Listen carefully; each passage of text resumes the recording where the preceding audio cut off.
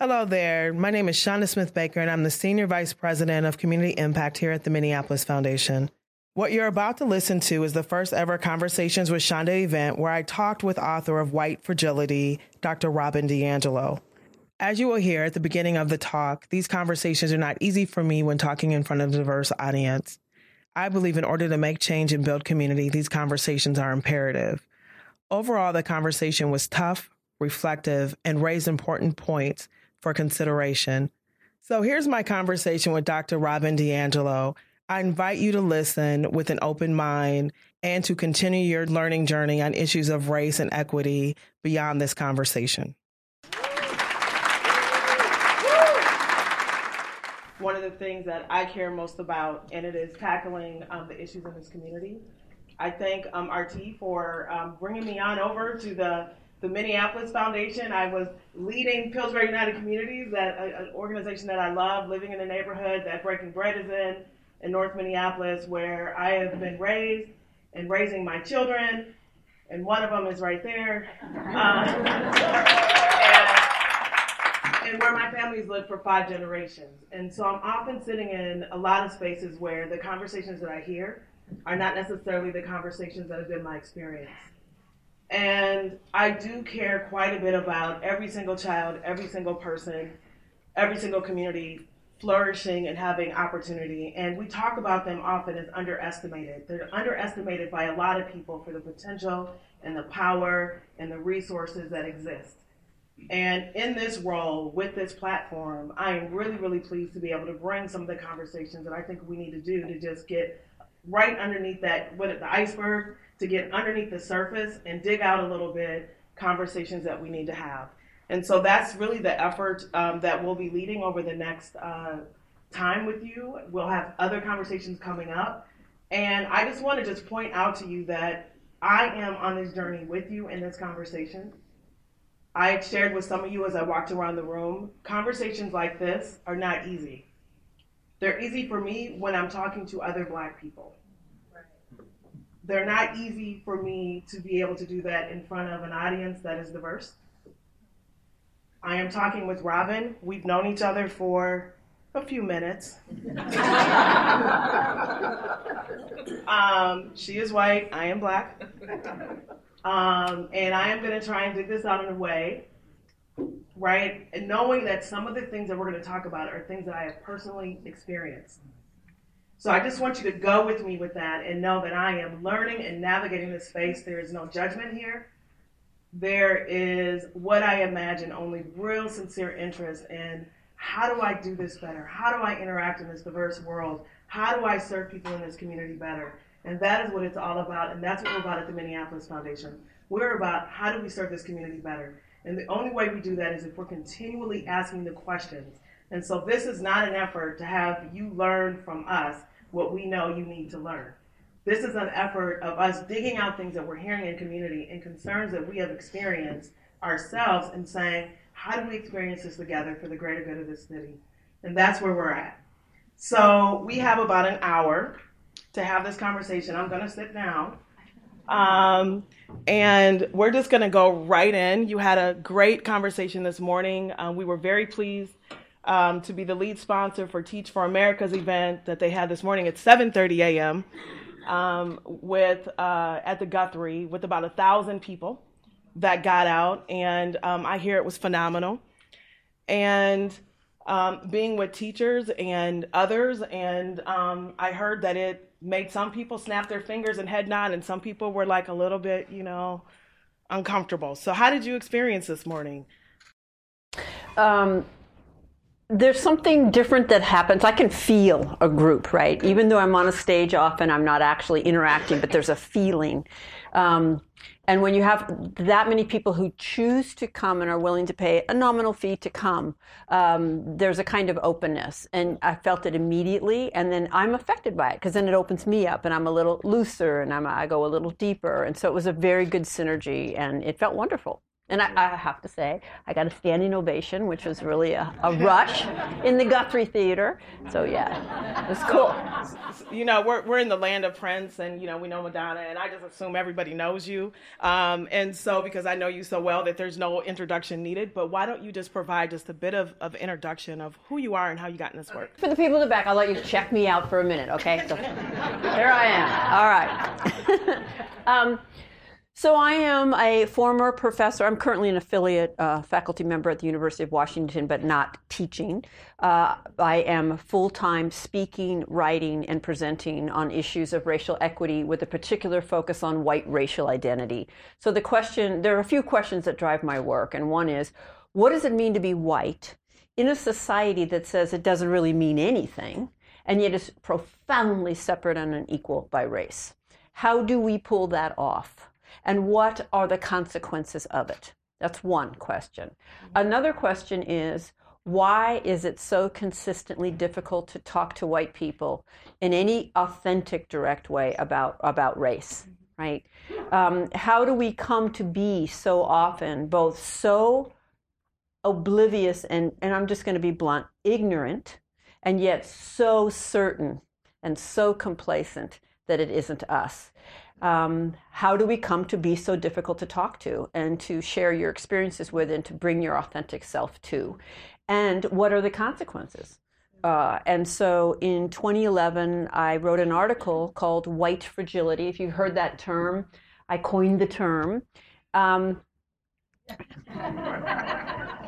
And just to try to put language to this dynamic that's so recognizable. And by the way, white progressives are my specialty. And I suspect I'm in a room full of white progressives.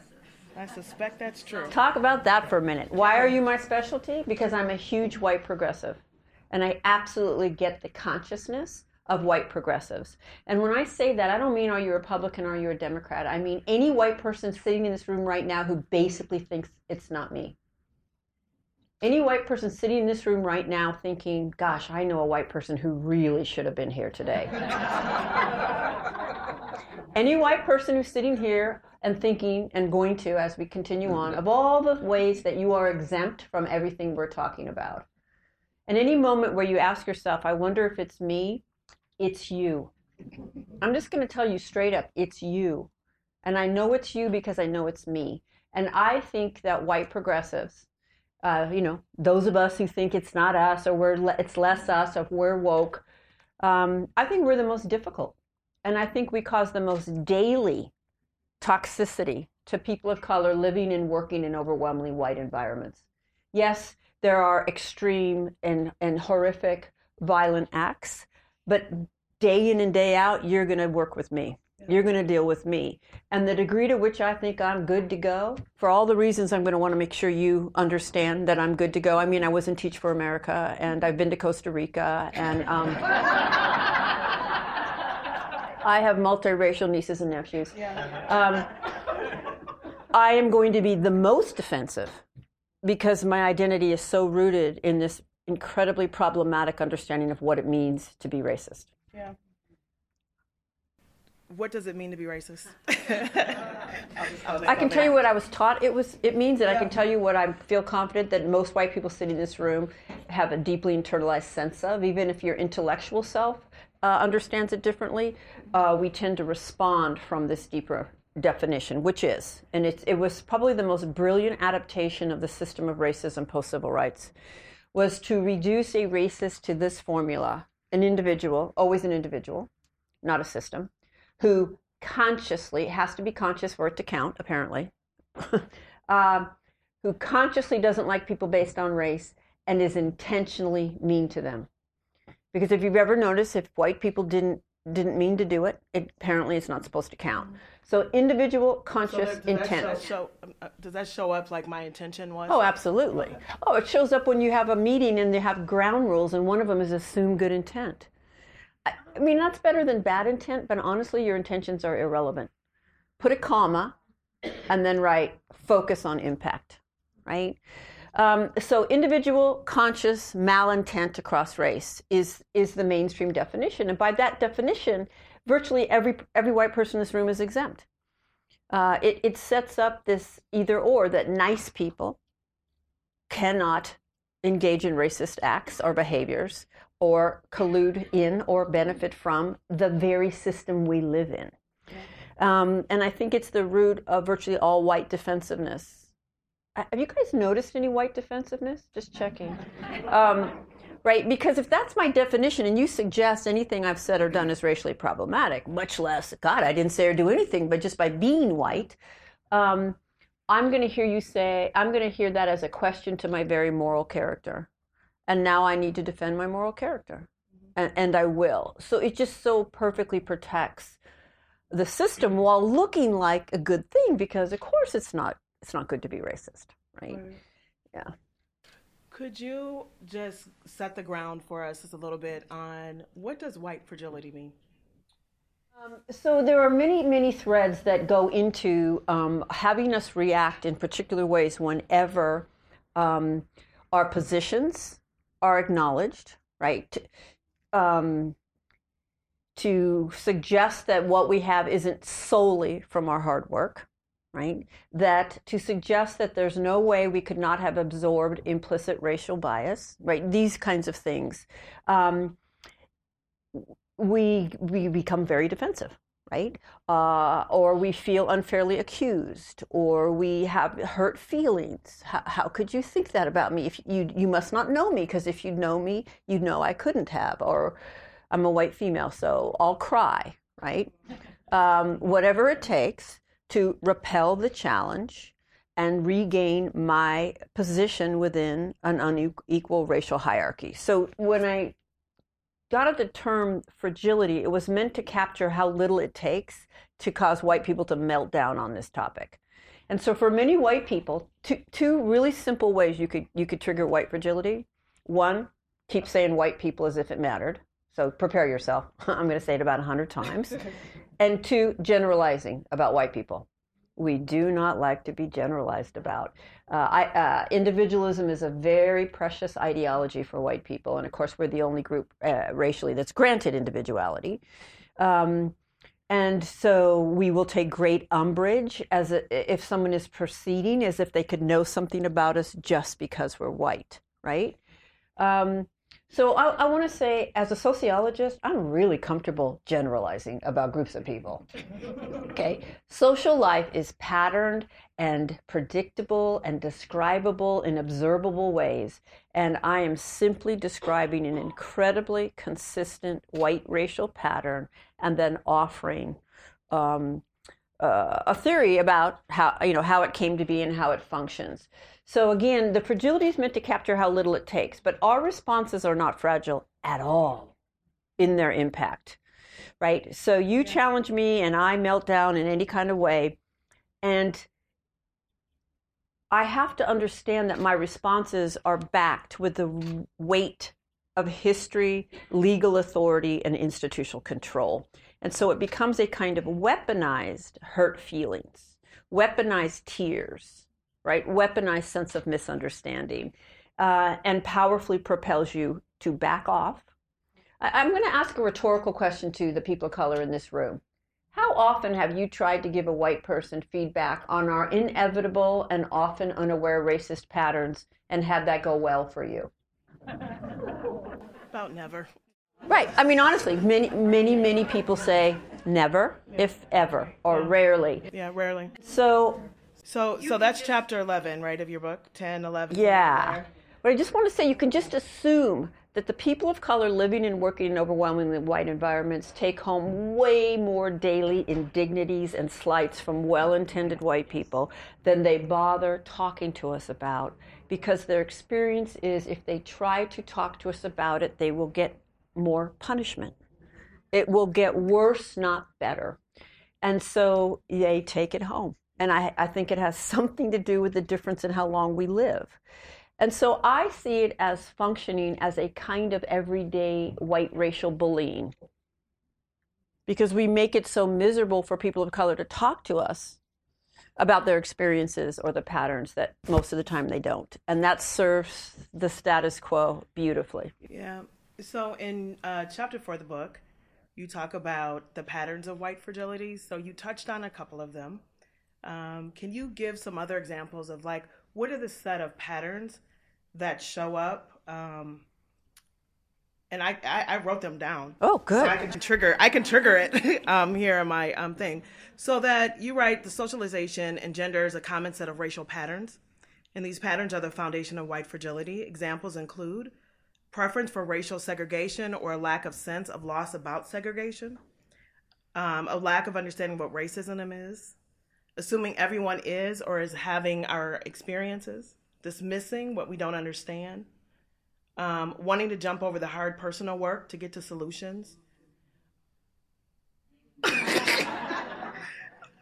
confusing disagreement with understanding. I got to that one. I was like, so it's off. Okay, so she's reading from a list of like kind of these are any interruptions to those will often trigger white fragility.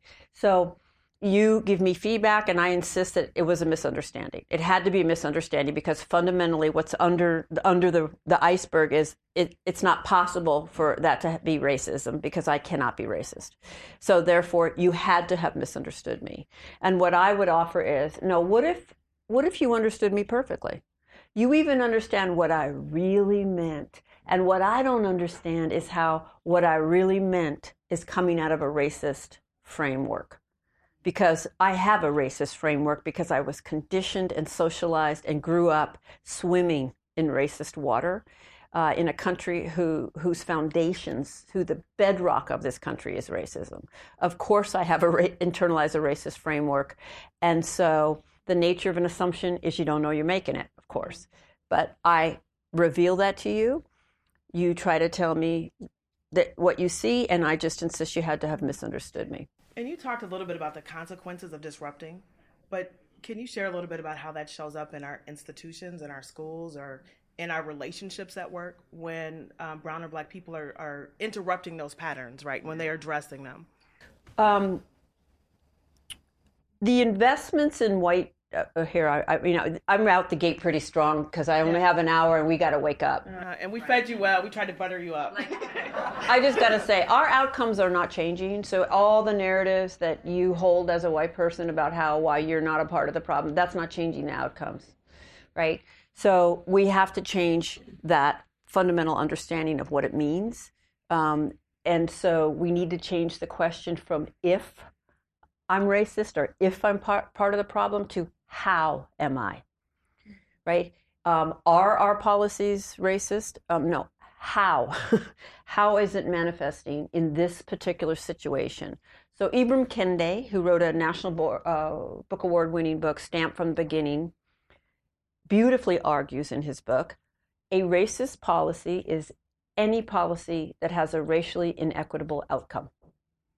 If you truly believe all people are equal, the only explanation for racially inequitable outcomes is discrimination. And by that definition, basically probably every policy in every institution represented in this room is racist. So we got to get them on the table.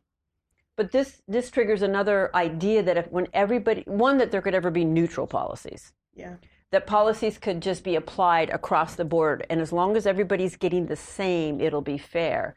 Those don't account for power and the difference in where people are starting, right? So some people are going to get more and some are going to get less, right?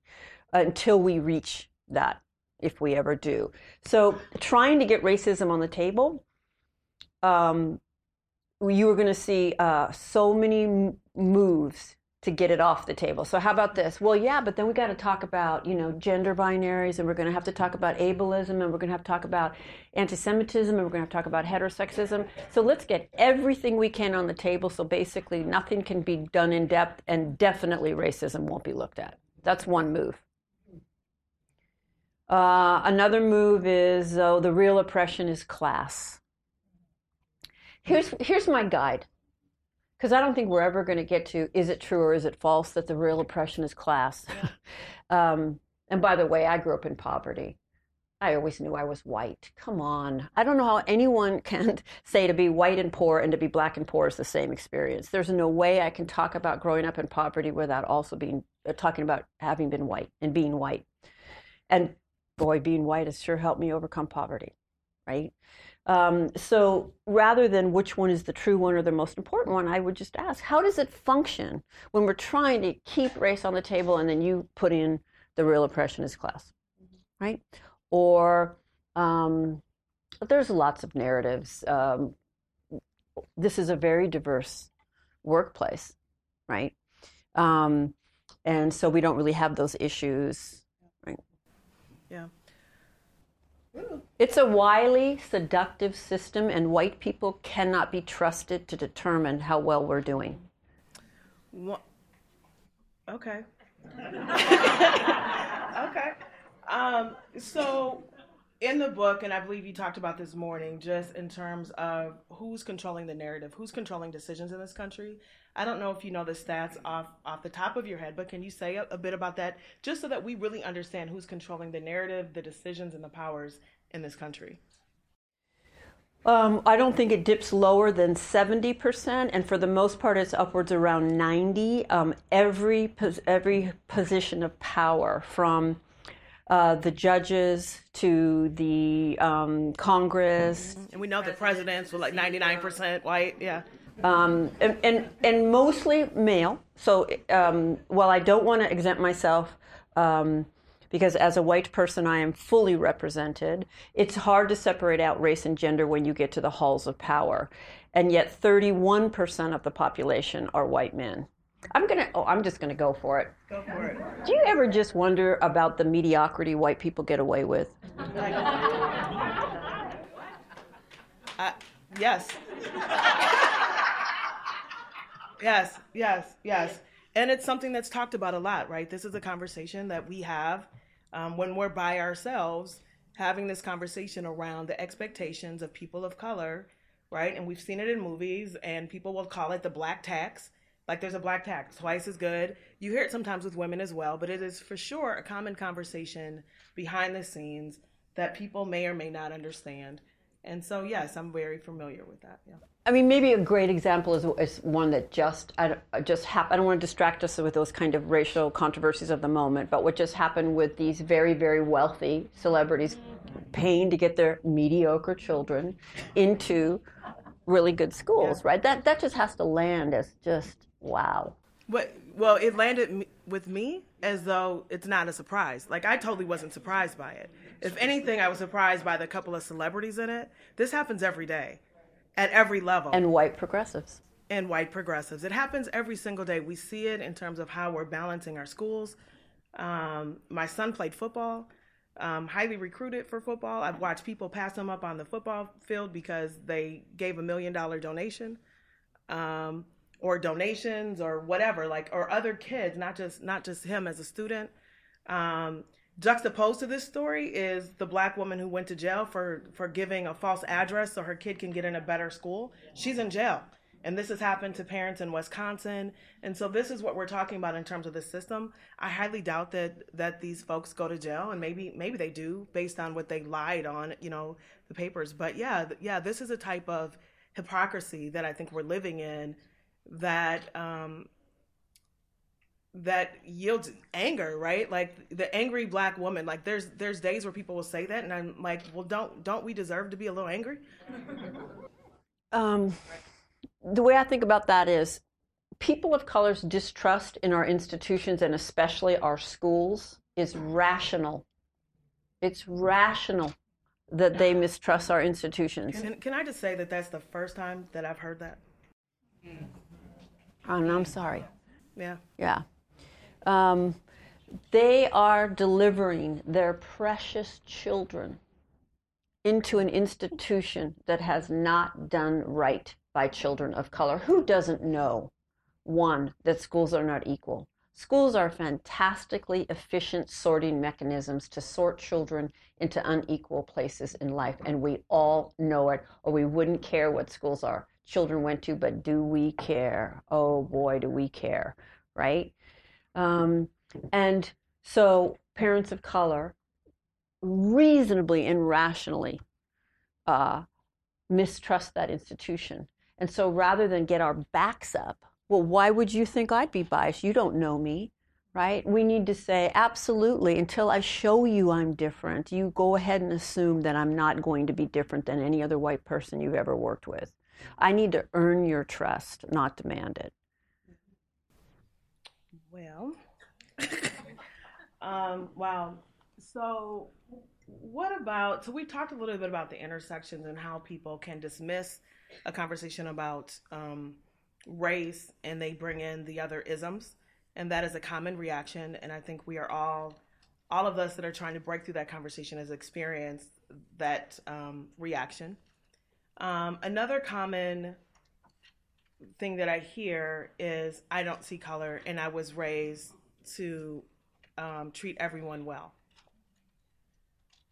Thank you for handing me that one. I want to talk about that one. So my area of scholarship is critical discourse analysis, and that's the critical examination of language and framing, and that words and phrases are not just neutral descriptors of something. They shape how we view that thing. And so as I listen to the narratives white people use when racism comes up, I literally saw in my mind this dock. And I use it in my presentations, a picture of a dock, and it signifies two things. One, how superficial these narratives are, but that dock looks like it's just floating on the water. But of course it's not. It's resting on an entire structure submerged under the water. And despite all the things we say, our outcomes aren't changing. So I see these narratives in two overall categories: colorblind and color celebrate. And probably the number one colorblind one is, I was taught to treat everyone the same, some version of that. You've all heard it. If you're going to be honest, many of us in the room have said it. So you ready? Not one single person in this room or any room was taught to treat everyone the same. You were not, you could not be, and you do not. You can be told. I can lecture you, and you can't do it because you are human and you make meaning through the cultural framework you were conditioned to make meaning through, and it's a socio-political framework. There's no objectivity. Let me give you an example. You all know it's also not nice to judge, right? So no judging's going on right now. We're good. All right. So when I hear a white person say some version of, I was taught to treat everyone the same, there's a bubble over my head. And there's a couple things in it. One, oh, this person doesn't understand basic socialization. This person doesn't understand culture. This person is not self-aware. And I need to give a heads up to the white people in the room, and you can check me if I'm wrong here. When people of color hear us say some version of that, they're generally not thinking, all right, I'm talking to a woke white person right now. Right? I mean, usually some version of eye rolling is going on. And a dear friend of mine... My air bubble is usually, oh, honey. Oh, honey. Well, a friend of mine who I sometimes lead with, a black woman named Erin Trent Johnson, says, when I hear a white person say that, what I'm thinking is, this is a dangerous white person. This is a white person who's going to need to deny my reality. It's just just not doing what we think that it's doing, right? And then there's those are the colorblind narratives. Then there's the color celebrate. A little more, we like the progressives like those. So those are things like this. I work in a very diverse environment. I have people of color in my family. Me? I'm not racist. I used to live in New York. That one gets used interchangeably with, I'm not racist, I'm from Canada. Now, what's important about looking at those narratives, and I do want to mock them a little bit. I mean, I think we need to really look at kind of like, have I ever thought critically about what evidence I'm using, right? And what framework it's resting on, and how it's actually functioning, because we usually don't ask. Yeah.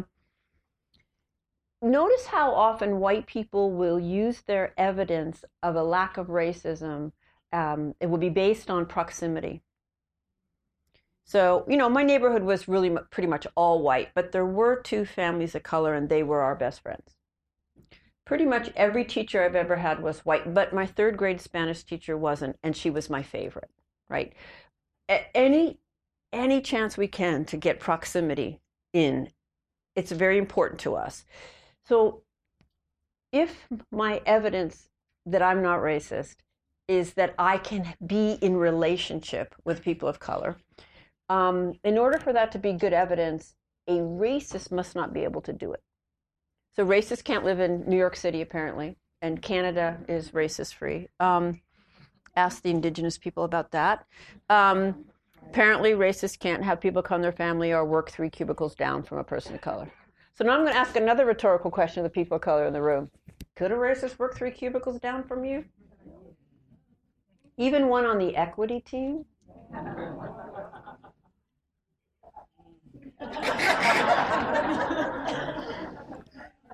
I'm all for equity teams, but some of the most obstructionist, gatekeeping, oblivious, and harmful white people are involved in equity work. I need to say that. Some really, really effective people are too. It's anything we think certifies us has us stop growing.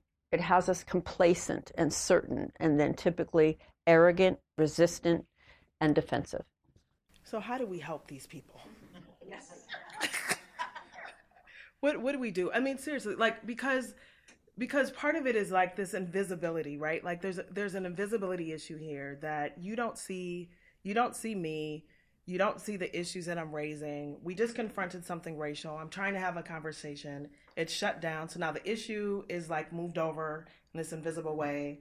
And I don't see my role in this, right? Like there is a level of privilege and arrogance in that.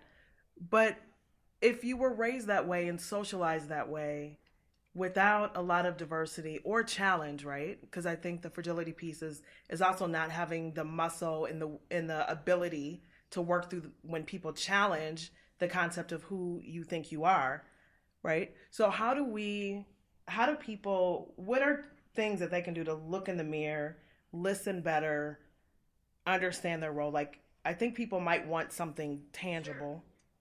Well, I want to map out as many moves as I can and make it harder for us to make those moves. Okay, so I want to add that when you try to call a white person in, they may kind of avoid you but they may go the other direction where now you become the aggressor and I become the victim. Right? You have unfairly attacked me, and so we've seen that dynamic too.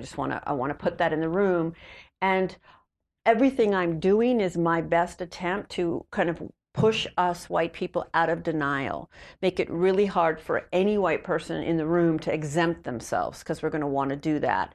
And then fundamentally, we have to change what we understand it means to participate in racism. As long as we think that only individual, intentional, mean people do it, we cannot get where we need to go.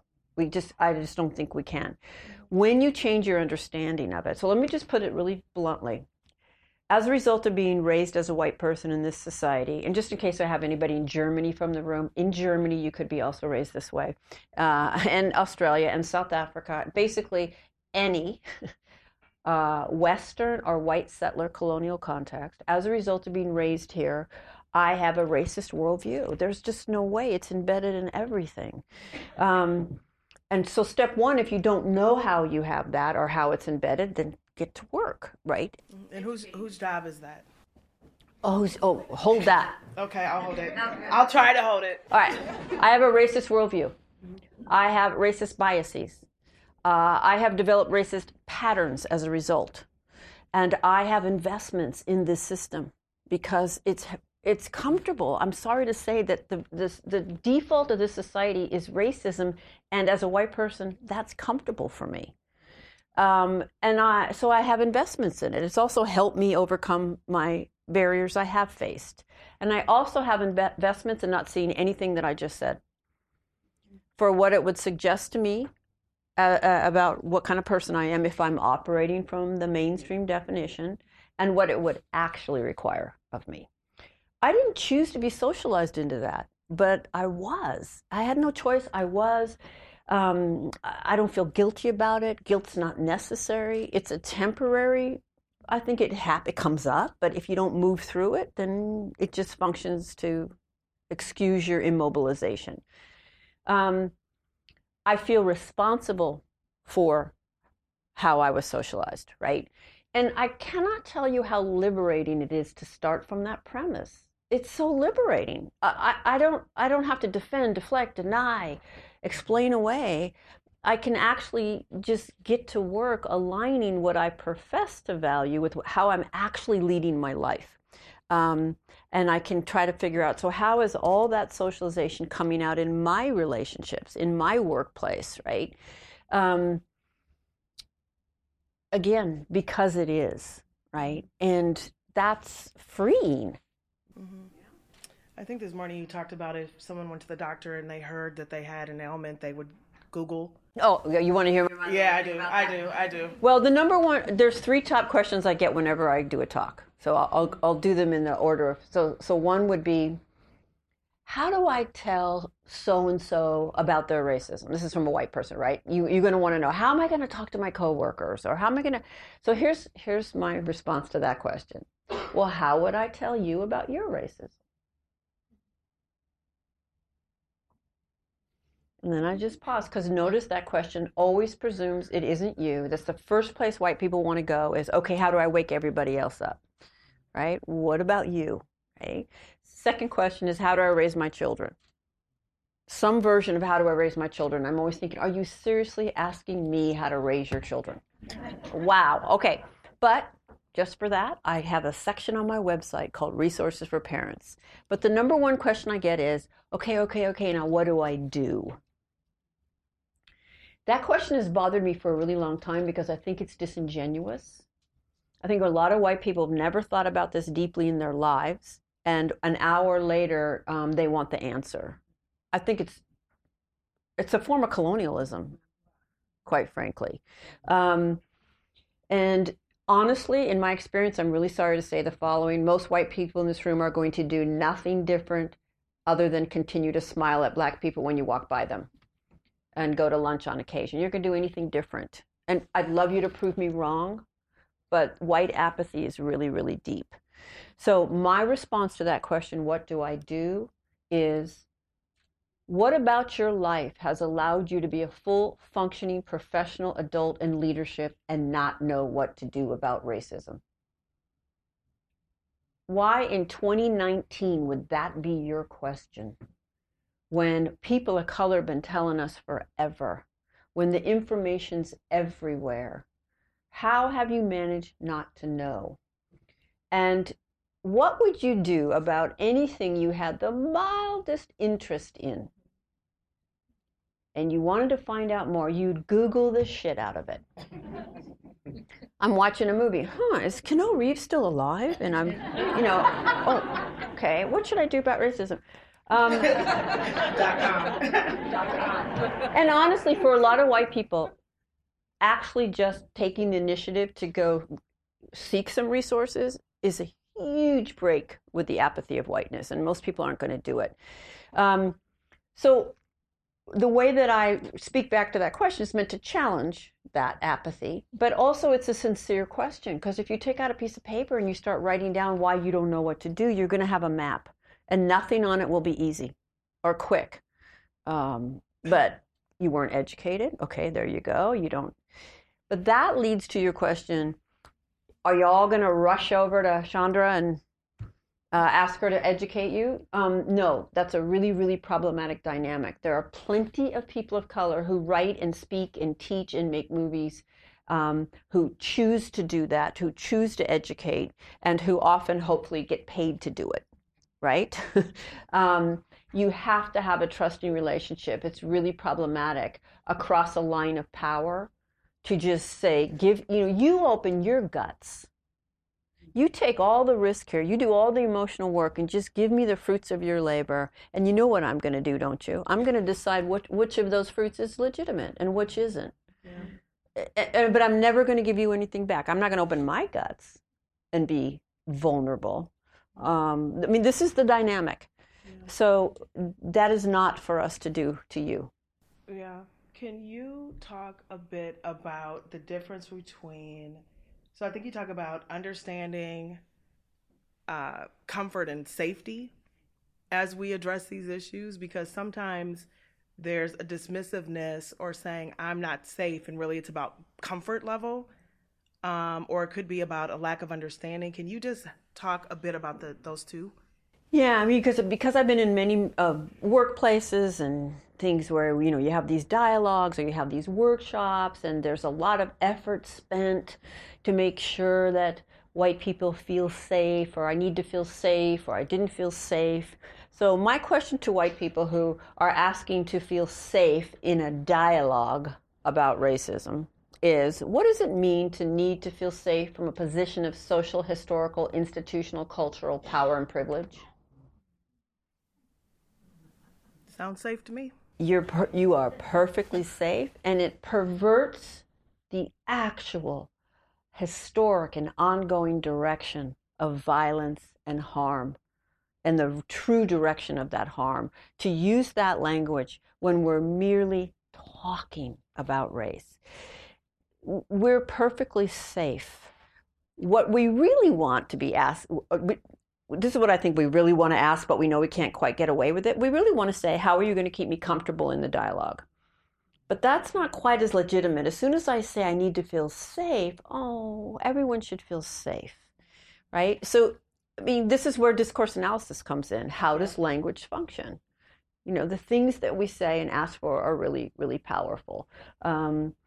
So I really just think that's a term that should be taken from our vocabulary. Oh, along with reverse racism, because there's no such thing.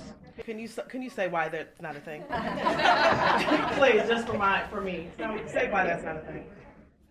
All people have racial bias. You have racial bias, and you could just on sight dismiss me as a clueless white woman. By the way, that would be actually a very smart thing to do. I mean, based on probably years of experience. But nonetheless, we could say, she doesn't know me. That was bias, not fair, based on race. Everyone has racial bias. When you back one group's racial bias with legal authority and institutional control, it is transformed into a far-reaching system. I have a slide I show of just the trajectory of anti-Black racism from the beginning to the current. It's just dense. And African Americans are not and have never been in a position to do any of that to white people. And we have always been and continue to be in a position to do it to you. And so there's just no such thing as reverse racism. And so I reserve that term. Sociologists reserve the term racism to include how the impact is transformed when there's legal authority, institutional control behind it. Here's the example I use really simply. Women got the right to vote in 1920, and hang in there and I'll add the other piece. Mm-hmm. Women got the right to vote in 1920. Women could be as prejudiced as they wanted against men, right? Only men could literally deny every woman in society their civil rights, right? So women could have personal power, one-on-one. Women could discriminate against men. They couldn't grant themselves their own civil rights. They couldn't even vote on the right to vote, much less speak in many public forums. And so when you use these terms interchangeably as if it's all the same, you take the weight of power off the table, right? Just want to be really clear. Do you see that difference? That is profound. That is the difference between individual prejudice and institutional power. What happens when your group's bias is backed by the control of everything. And of course, it was white men who gave white women complete access to the right to vote. So this is another dimension of institutional power. The dominant group's experience is held up as universal. So there's no more a universal woman's experience. We're going to go feminism here in a minute. Then there is universal human experience. On the spiritual plane, probably, but we don't live on the spiritual plane. We live on the physical plane. And on the physical plane, there's not a universal human experience. Even though 99% of the top 100 grossing films of all time, 99 were directed by men and 95 of them white. By definition, institutional power is the ability to disseminate your worldview and position it as human worldview. So that Mike Lee is a filmmaker who speaks to the human condition, and Spike Lee is a black filmmaker who makes black films.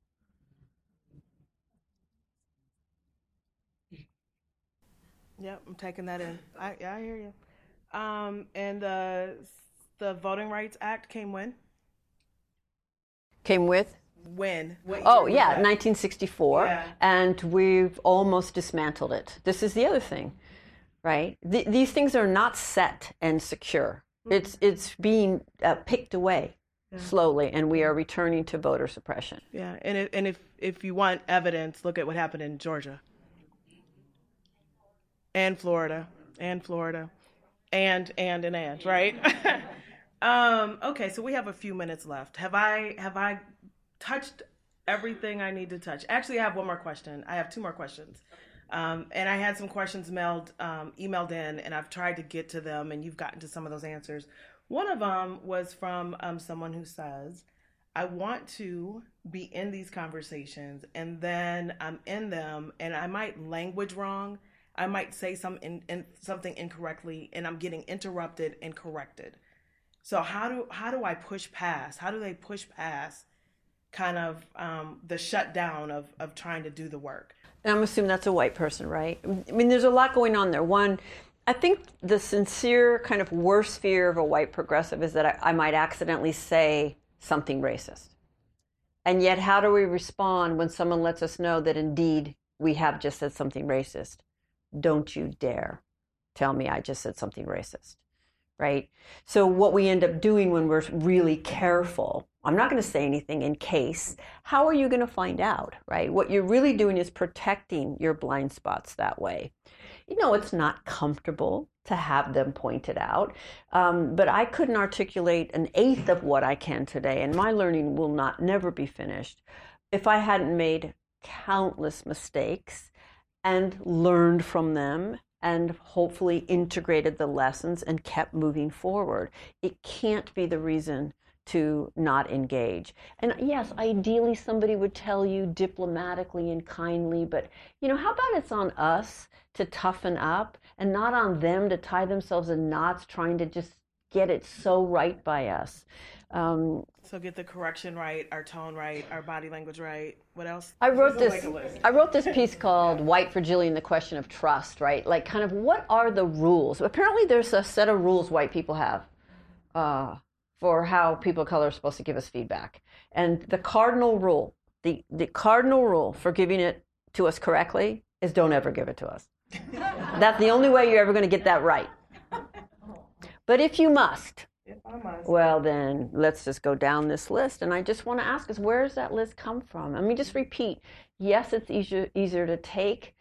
But I think we have to ask ourselves in some ways that you are not moving through every day and every moment. Expressing your rage is a miracle. Okay? Yeah. And I honestly have a question for white people is why aren't our hearts breaking? Okay? So if somebody brings something to you, maybe it takes them to be that upset to push through all the fear of backlash and all the years of, and just, it's a moment of incredible trust across a deep history of harm. They probably saw something in you that said, I'm going to take a risk and go here. And how that person responds is going to dictate whether we have an authentic relationship or not. Mm-hmm. I've had so many people of color say to me, one, we do not expect you to be free of your conditioning, and we're not going to give up on you. We need you in the struggle. If we gave up on you every time you showed your stuff, we'd really be isolated. What we're looking for is in those moments when it surfaces, where can we go with you? Yeah. And if we can't go there, if we can't work towards repair, we're not having an authentic relationship. Would you mind sharing, we just have a few minutes, but can you just share, in the book you describe an incident, you said something, you were working with a consultant, you heard that you offended her, you came back. Can you talk about what that conversation, how that conversation went, to just illustrate moving through it? Yeah, so I used to be co-director of equity for a large nonprofit. It was an interracial team, so the other person, Deborah, was a black woman, and then we had an executive assistant, another black woman named Marsha, three-person team. And one day, the company hired a consultant to design a new website. She set meetings with all of us, all the teams, to find out what we did so she could design our page. I go into this meeting. Oh, turns out the consultant is also a black woman. So now I'm in a room with three black women, two of whom I know very, very well, and one who I don't know at all. And the first thing the consultant does, I'll call her Angela, is hand us a survey to fill out about what we do. I start to fill it out. I find it template and tedious, and it definitely doesn't capture the nuances of anti-racist work. So I set it aside and I say, let me explain. We go into these satellite offices. We do these anti-racist trainings. They're supercharged. They don't always go well. In fact, Deborah was just in this office up north. It's all white people, and they said they never want her back in the building. And then I said, her hair must have scared the white people. She has long lock braids. So let's just freeze and see what I did. Right there, I told an insensitive and inappropriate joke about a black woman's hair. And ironically, I did it as a form of credentialing myself, that I was the cool black white person and they were the clueless. Okay, so two moves, common moves. And I wish I could tell you I realized I was making those moves. I didn't. And meeting ended, and a couple days later, Marsha, our assistant, came and said, Angela was really offended by that joke you made about Deborah's hair. So I think, I immediately understood and recognized it. Thank you, Marsha. Okay, so now I need to repair it. And I followed a series of steps. First one, called my friend Christine, who's white, but would not go into agreement with me that Angela was too sensitive. I get emails when people read my book to tell me that Angela, that wasn't racism. I got to say that. I called Christine and I said, I need to vent, right? And because I cried, I was mortified, I felt terrible, but I did not want to bring those feelings to Angela and put her in a position to hold those or absolve me. So I kind of got all that out, and then Christine and I put our heads together and said, okay, let's be really clear about what was racist about your behavior. Okay, I think I got it. Then I called Angela, and these were my words when she picked up the phone. Angela, would you be willing to grant me the opportunity to repair the racism that I perpetrated towards you in the meeting last week? Yes. And I was prepared for her to say no. Actually, I thought she probably would. And if I couldn't hold that no and not freeze her out, then I wouldn't have been ready. She said yes, but I want you to notice I'm unpacking these steps because they reveal a framework that I have today that's very different than the one that I was socialized into. I put it like that to her on the phone because she could assume Marsha had told me, and that's why I was calling. And I had behaved like an asshole in that meeting. Director of Equity, Robin DiAngelo, I had behaved that way. For all she knew, I had showed her nothing different. For all she knew, I was going to subject her to more. I was going to explain what I really meant. Okay? Yeah. So I wanted her to know where I was coming from so she could make an informed decision about whether she wanted to throw her pearls. Yeah. She said yes, and we sat down, and I apologized, and we talked about it. And I'm gonna pull out kind of key points. She said, I don't know you. I have no relationship with you, no trust with you, and I do not want to be joking about black women's hair in a professional work meeting with a white woman I don't know. I said, I hear you. I see that. I apologize. And then I asked a really important question. Is there anything I missed? And that's because Christine and I are both white, and probably there's something we missed. And she said, yes. That survey you so glibly shoved aside wasn't nuanced enough for your work. I wrote that survey. And I've spent my life justifying my intelligence to white people. That was like a punch in my gut because I got it right. And I know enough about the history to know exactly what she meant. And you know how you kind of pull out of yourself and just think, oh, how arrogant I was, that your survey wasn't nuanced enough for my racial analysis. It never occurred to me that she had written it, all of it. So I apologized for that, owned it. And we talked about it. And then my final question was, is there anything else that needs to be said or heard that we might move forward? And she said, yes. If we're going to be working together, you're going to run your racism at me again. So the next time you do, would you like your feedback publicly or privately? Do you love this woman? I mean, I was just like, gosh, that was generous of you to give me the choice. But actually, I would like to believe that I had demonstrated enough that she knew she could be that direct and that I would understand it. So basically what she was saying was, you're white, and if we're going to be working together again, this stuff's going to come out. And so when it does, how should we proceed, right? For me, here she's saying, for me, these are two options I'm going to give you, which was very generous. And so I said, in my case, please, publicly. It's very important that other white people see that I'm not free of these patterns. And it gives me the opportunity to receive the feedback without defensiveness. So what I can say as a result of doing this work is I do less harm. I still do harm, but I do less. And that is no small thing, because that could be one more hour on someone's life that they didn't take it home and try to figure out whether it was worth it to talk to me. I do less harm. I'm not defensive anymore. How long did that take? I have really good repair skills. Yeah. How long did that take? Years. Like in your journey, right? Yeah. Like, so it's not an overnight thing, right? God, like no. No one's going to read your book, no, get the steps, and then be not defensive tomorrow. No. Okay. It takes, it's like water dripping on a rock, because everything outside this room will push everyone in this room not to see anything we've tried to make visible.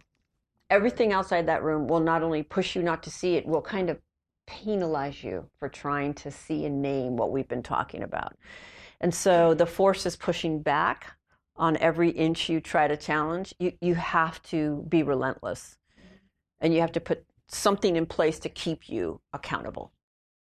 Our conversation ended with this story from Robin, and what I took away from it was the courage it took for both people to be honest and willing to have that tough dialogue.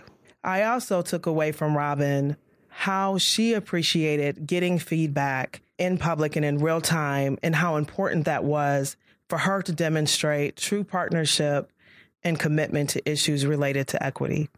I spent time over the weekend reflecting on this conversation and what we're setting out to do here at the Minneapolis Foundation. I also asked Dr. D'Angelo to share with us her reading list for those interested in continuing this work. You will find her recommendations on the Minneapolis Foundation website. There are more conversations with Shonda events that come in 2019, so keep an eye out, and I thank you very much for listening.